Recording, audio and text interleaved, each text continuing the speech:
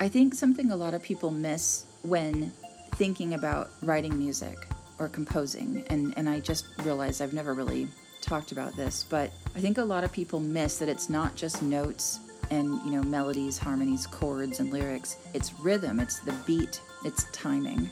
And rap artists know this.